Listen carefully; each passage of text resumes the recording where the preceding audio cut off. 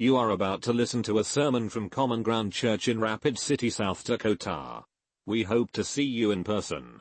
For more information, visit commongroundcma.org. Okay, I think I got it. I think last time I heard Asaph was up here, it freaked out. Like Nick said, my name is Justin, and I'm here to talk to you guys today about one of the Psalms. Now, I had somebody here last time to fill in for me. If you were here, his name was Asaph. And he preached on a psalm that he wrote. You guys, it sounds like people enjoyed that. He couldn't make it around this time, so you get me again. So sorry about that. That's what you're stuck with.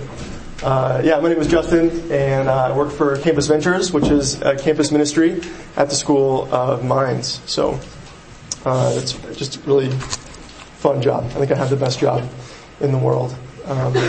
This is something, so we've been going through this series on being rekindled, right? So this idea of what happens when you first become a Christian. You first start following Jesus. You have all this zeal, you have all this excitement, all this passion. And as time goes by, you start to notice that things start to wane a little bit. They start to slow down, and you start to kind of just wonder what happened. What happened to that passion? What happened to that excitement? What happened that made you stop being so excited about this thing, that this God that saved your life, that brought you from one way of living to a whole nother way of living? How does that go away? How does that fizzle out? This psalm that we're going to go through today is one that I remember reading it specifically 2 years ago, and it just hit me. And it's something that I've been really thinking about a lot since that point. For a long time, I remember coming home and talking to Sarah, being like, "Man, you've got to read this. We have to talk about this. This is really, really significant." So this has been something that's marinating with me for like the last 2.5, 3 years. So hopefully I'm able to put it out there in a way that's easy to understand and come through well for you guys. So if you want to turn there, you can go. It's on your bulletin, Psalm 115. You can feel free to jump there. But before we get there, I want to tell you a little bit about myself. When I was on staff, this is about maybe around the same time, maybe about 3 or 4 years ago. My director wanted all of us to do this personality test, so he could kind of see, what our giftings were, and help us to know how to do a better job at doing our job by doing what we were good at. So we all had to take this test. It was the Myers-Briggs assessment. Has anybody taken personality tests? Has anybody even taken like those Facebook personality tests that tell you like what Teenage Mutant Ninja Turtle you are? Right? Who likes those tests? Yeah? About 50-50? Okay, I'm with the other group. I hate them. They're the worst. They make me so anxious when I sit down to take one of these things, because I'm just like, I don't know. Sometimes I feel this way, but other times I feel this way. How do I even answer this? This answer changes tomorrow for me. And I hate those tests. And so, but I did it. I took the test. They were holding off on giving our answers until we got to the training. It was like a 2-day training deal. And don't get me wrong, I really appreciate what my director was doing, and I do think that it was somewhat helpful. But we get there, and they hand out all the tests. And the one thing that I was sure of was that I would be an introvert. And maybe that sounds surprising to you from where you're sitting, but to me, and I think even to my mom, that was like super surprising, that I actually am not an introvert. Turns out I'm an extrovert. And that was the only thing that the test told me clearly. Everything else, the Myers-Briggs, you score kind of on one side or the other. And so the closer you get to 0, the more like not strong you are in either one of those things. And I scored almost a 0 on every single other thing. And so they're talking about how important it is that you know what you're good at, and then how important it is that you know what you're good at, because if you're operating out of what you're bad at, that's just going to be totally like toxic for you and really bad. So that night I was like, okay, I got to figure this out. And I took the test again, like 3 more times. And I got a different answer all 3 times. So 4 different tests, different answer every single time, except for the extrovert thing, which I just didn't even know about myself. And so I was facing this kind of like semi-identity crisis. I go in the next day and I'm like, what does this mean? Like, I took the test 4 times and I'm a different thing each time. And they're like, well, Justin, it just means you're flexible. It's like, come on, that's not fair. Like, give me the box. Tell me who I am and tell me how to live my life. This isn't cool. But I face the fact that it's somewhat true. I am kind of flexible. I have kind of a more laid-back personality. I can kind of roll with the punches a little bit. And that's a good thing. But it can also be a really bad thing. The first time I remember kind of seeing that was in middle school. There was this girl that I was really interested in. And we were chatting on MSN Messenger. And if you know what that is, then you're a millennial. If you don't know what that is, then you're probably a Gen Zer. It's like the equivalent of texting, but it was online, and you had your own usernames. It was really lame.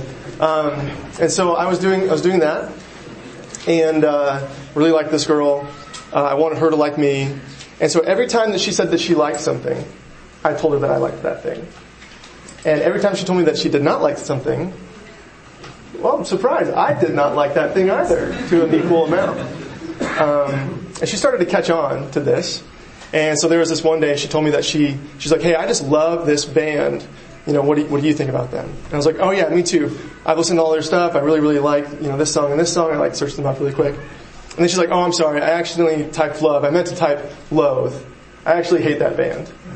And I was like, yeah, I like some of their songs, but they're not really that great. And I kind of liked them way back here, but now I don't really like them as much now. And she's like, hey, I caught you. Like, you're just saying the same stuff that you like, that I like. That's like super uninteresting. That's super boring. You're just lying about stuff. And I was like, oh man. And that was kind of the first time somebody really called me out on that. And I realized that was sort of a part of my personality. That's something that I had to kind of work through and deal with. Because that's my thing. I like to be liked. I want people to like me. And I found this thing in myself that I will kind of chameleon. I'll kind of be whoever I'm around because I want them to like me. That's something that God has been, working through with me. And I think that though it's exaggerated in me through those personality tests and stuff like that, I think it's something that a lot of people share. I think there's a reason that we have this saying, you are who you hang out with. There's a reason that when we see people who've been married for like 80 years, they almost look like their brother and sister because all their mannerisms are the same and they kind of talk the same and they act a lot the same, And there's a reason why when you meet somebody and you get to know them really well and then you meet their parents, you're like, oh, yeah, okay. I see that. I understand where this is coming from now. There's a reason for all of those things. We become like who we hang out around, right? And that, I think, is meant to be a good thing, right? We're built to be in relationship and close fellowship with God. And so when we do that, we become more and more like Him in the ways that He wanted us to be like Him. So while that principle is true, I think there's an even greater principle behind that, in that we become like even what we worship or what we put our trust in. And so that's what we're going to be looking at today. That's the principle that we're going to see today. And so we're going to see that the cure for the side effects, we're going to see the side effects of idolatry. We're going to see that the cure for those side effects, the thing that fixes that, is right worship towards God, towards Jesus, the one who deserves our worship. So if you guys would, you guys are probably already there. I'm going to have to turn there now. To Psalm chapter 115. And we're going to read through verses 1 through 8 to start with.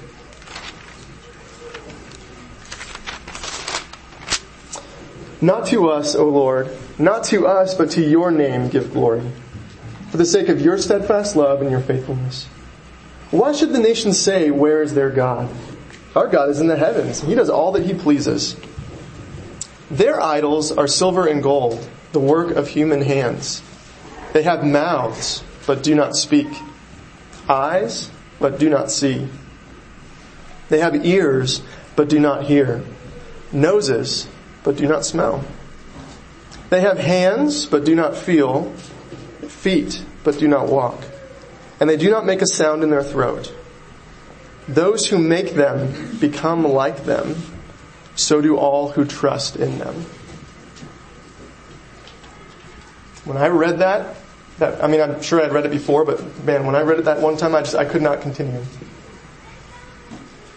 That is such a powerful image to me, a powerful illustration that God is giving to us and what it looks like to be stuck in this idol worship, to what it looks like to be not following God. And so this is a powerful image. It's really important to me to kind of break through this and kind of get down to what these things look like.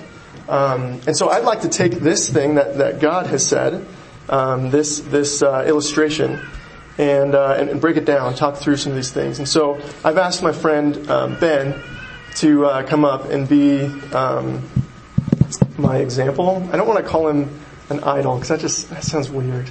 That's not what he is. Ben is a great guy. If you don't know Ben, you should. He's one of my students. And he has a fantastic walk with the Lord.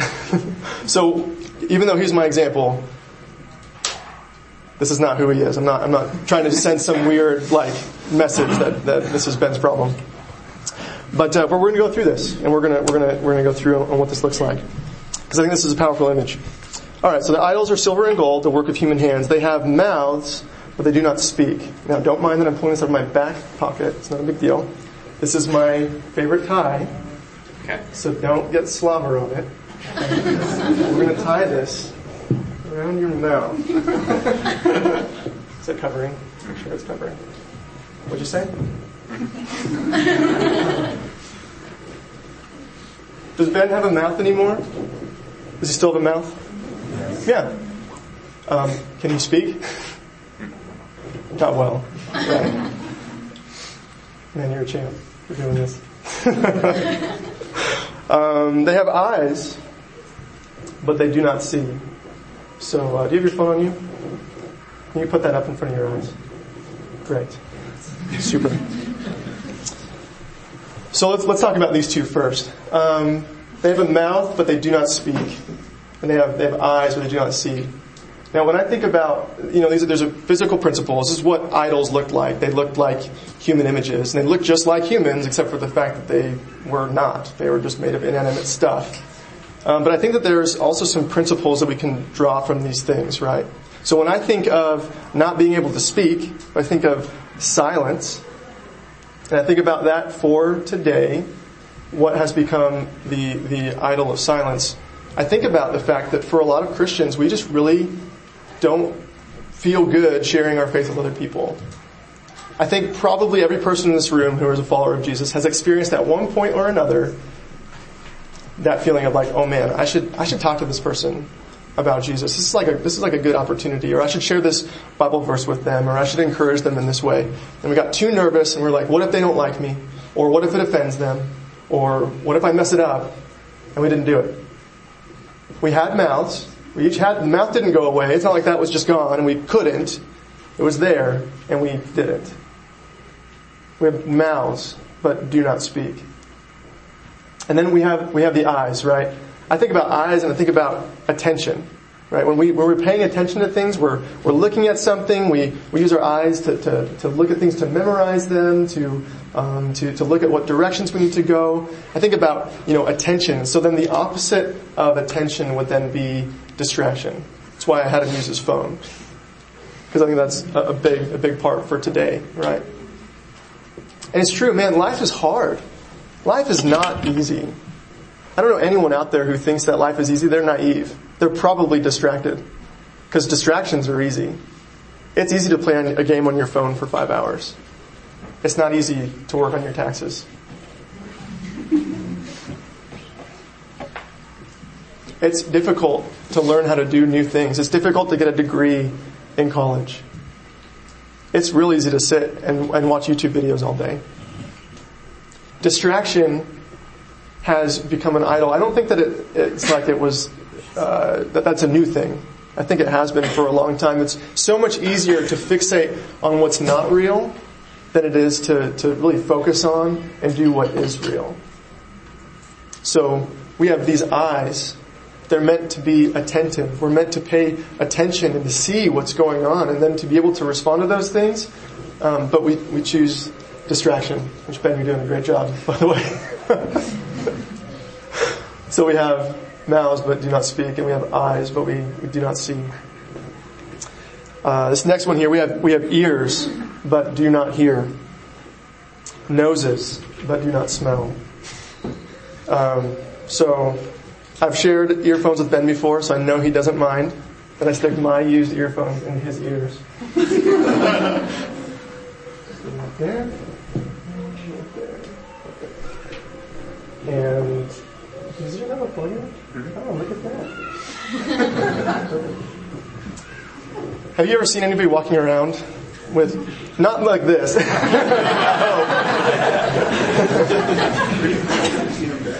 But, yeah, I mean, especially like people with like AirPods and stuff now, like you just see people all the time with stuff in their ears, right? And that's not a bad thing. I'm not opposed to like, going to the gym and working out, or like you're in the zone, you're at work or whatever, but I've noticed that walking around campus, when people have stuff in their ears, they're very hard to like approach them. It's very hard to have a conversation with somebody, even if they have one in and one out. And I'm guilty of that a lot of the times. And I've been trying to just yank them both out and just put them down and listen to the things that somebody's saying. But that's the fact, is we have this problem. We see this happening all the time. People are listening. But what do you listen to? Do you ever listen to music that you just hate? Probably not. Most of the time you're probably listening to music that you really like. You probably have a custom playlist of every song that you love since the time you were 5. And you listen to it on repeat. How about news sources? Do you listen to the news from the people that you just think are stupid? Probably not. You probably listen to news that makes you think like, yeah, they are stupid, I'm smart.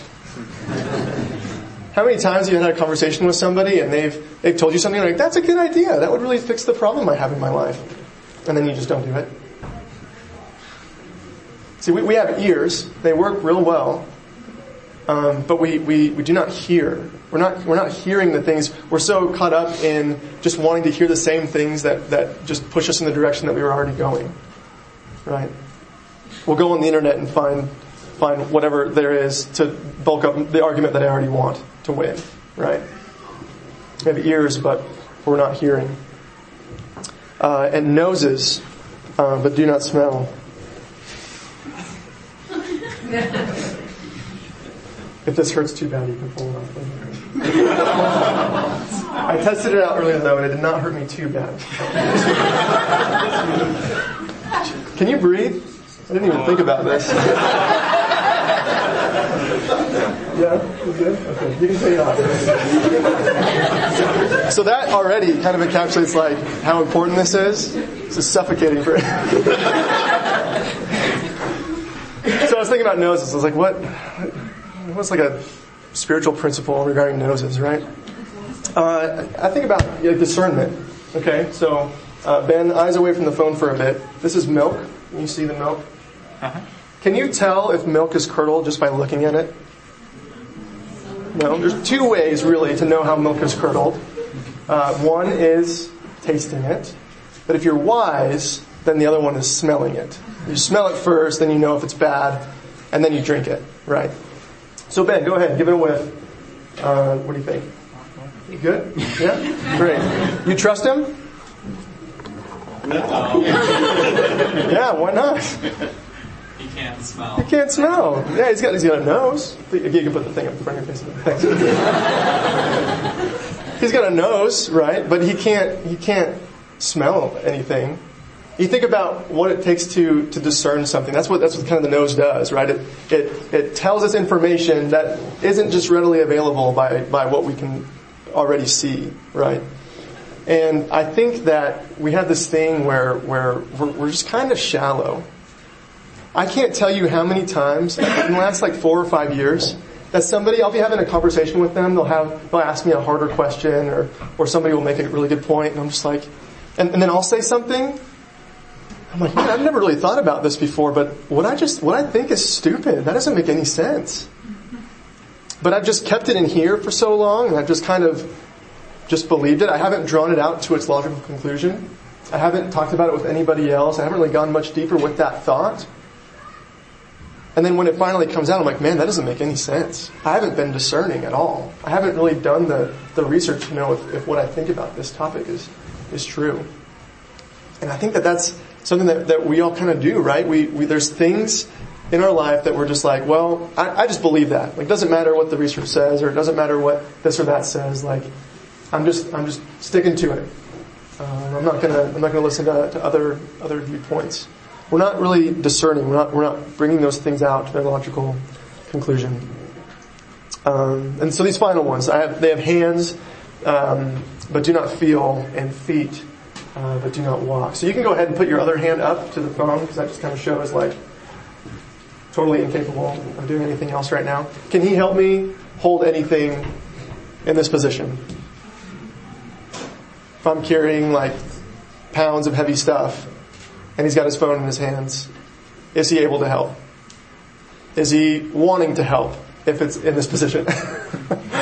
Probably not, right? I think our hands are indicative both of feeling, the ability to kind of just like know what's going on. So we lose empathy. And I think it's a picture of serving. So the inverse of serving is being, what's the word? Oh, I'm losing it. Self-absorbed. I think it starts with an I. Not indignant. Man, I just totally lost this word. But just, yeah, like I deserve everything. I deserve to not be bothered. Entitled. Thank you. It's an E. That was my problem. Entitlement. It's this picture of entitlement, right? Where I deserve X, Y, or Z. I don't need to step up and serve. There's 100 people here that can be doing that. That's not what I'm doing. I'm busy right now. I've got this thing kind of going on. I don't need to be the one that's getting up and doing any of the work. And then, Ben, if you can't see super well, come down here. And can you sit right here in this chair? Yeah, you got the idea. Put your feet up all the way. Is that nice and comfortable? I mean, outside of the nose thing, and, yeah, comfortable. Think about feet. Now, he still have feet?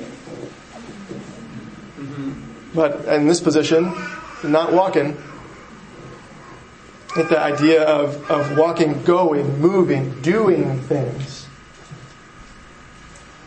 And we get stuck. We just think, I think of comfort. Not that comfort's terrible in and of itself, but I think that it can become an idol. It can become something that just totally squashes any of our ability to go. I think about how many commands there are to go and make disciples. Go and do likewise. Love your neighbor as yourself. Go and love your enemy. And when we get comfortable and we get entitled, you put those together and I'm not going anywhere. I'm right here. Why would I go anywhere? Somebody else can do that. I'm comfortable right here. So if you can, some of you have already taken pictures. This, as ridiculous as it is, physically, that we look at this, we're just like, oh, this is silly. This is what we can get like. Right? This is kind of how we not even walk around. This is just kind of how we sit. This is sort of spiritually what we look like. And that does not sit well with me. So Ben, thank you. You've been such a great sport. You can take all that.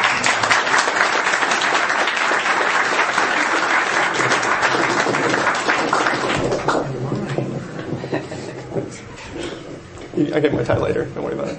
It looks pretty nice on you, actually. Yeah, the new fashion statement. So that's the question, right? How did we go from, we were talking about being rekindled, talking about this fire that we have, these living new creatures that we are, and we're going forward, and we're learning about the Lord, and we're doing this and that, and we're so excited about the Lord's doing, and then we start to get entitled. And so instead of serving, and instead of empathizing with people, we just start to, that just kind of gets frozen and inactive. And we're excited about going, but we try and we go, and maybe we are sharing our faith, and maybe we are getting out there and learning and growing. But we start to experience a little bit of comfort, and it feels pretty good. And nobody's really suffering that much from me taking a break, and so we slow down a little bit. And again, don't get me wrong, I'm not talking about like being busy to the point of not resting. I think resting's super important for pace. I'm just talking about like getting to the point where you're just not doing anything, ever. And so then we stop going. think about, our mouths. Maybe you've tried sharing the gospel, and you feel like you didn't do a very good job, or you didn't have the answer to every question that the person asked, and you feel like maybe you offended them, and so you stopped. You don't do it anymore because you feel like you got burned. And so now we went from this thing that this person that was totally zealous, totally excited, and now we're just cold, and we're motionless, and we're not getting out there, and kind of the equivalent of what almost happened if that tie had been anything else. We just kind of fizzle out,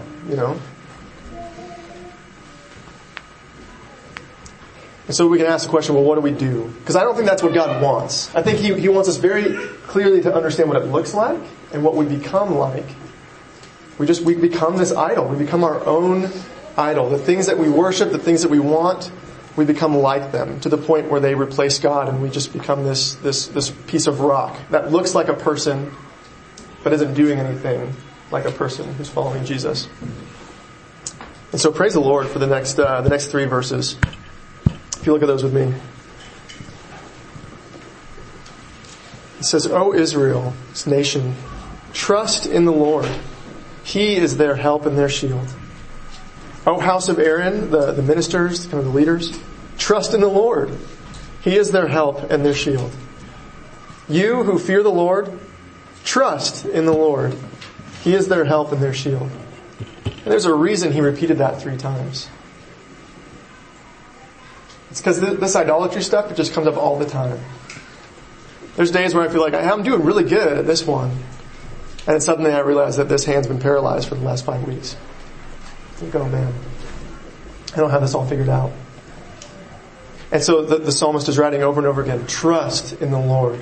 Trust in the Lord. Trust in the Lord. That's what this comes down to. He's saying you do it personally.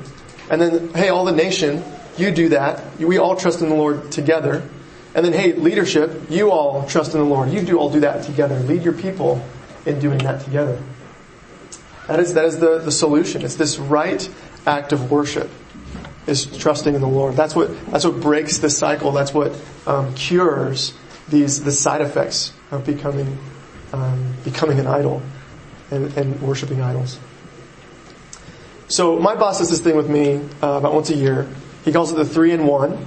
And he'll sit down with me and he'll go over 3 things that he thinks that I've done really well, and 1 thing that he thinks that I could really use some work on, something that I'm not doing super well in my job. That's been super, super helpful for me because it's encouraging and it's challenging. And I feel both like he thinks I'm doing a good job and like he is good enough to tell me what I need to work on. So that's my encouragement for you guys today.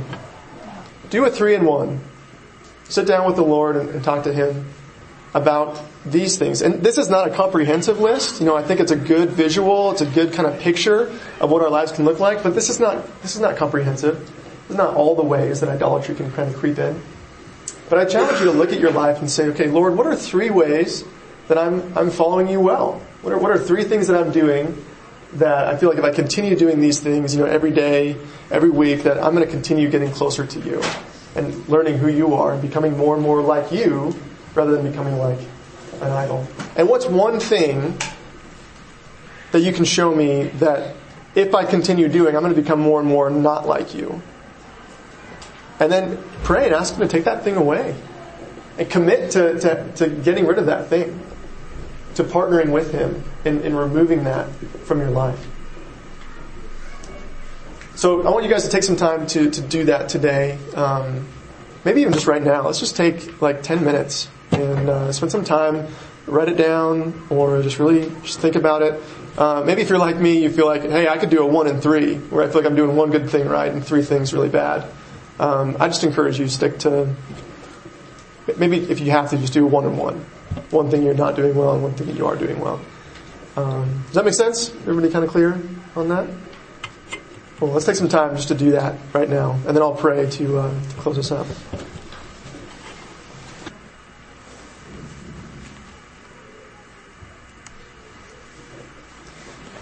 Lord Jesus, I just pray that you would burn into us this image that you have written about. this idea of us becoming these stony, cold, unliving things. And that is not at all what you had in mind for our life. You said that you came that we may have a life abundantly. And Lord, I just think about, this is just the thing that I feel like traps me up all the time. I'm just always, feels like I'm juggling between different things. There's one day where I feel like I'm making some progress, and another where I just realize there's another new one that I didn't know about before. So Lord, I pray that we would not be crushed by the weight of our sin, but we would be so excited about the depth of your grace. That you knew about all the things that we struggle with, the things we don't even know about. You knew about them, and you died for those too. And so I pray that for all of us in this room, wherever we're at, this is our first time kind of coming to grips with these idols. We say, hey, I haven't even been following Jesus before. This is something I want to do now. Lord, I pray that you would make that work happen in their life. They would bow their knee to you and say, Lord, you are God, you are good, you are holy, and I'm not. I do all these things that are just wrong. Lord, we know that you came, you lived this perfect life. You didn't struggle with this at all.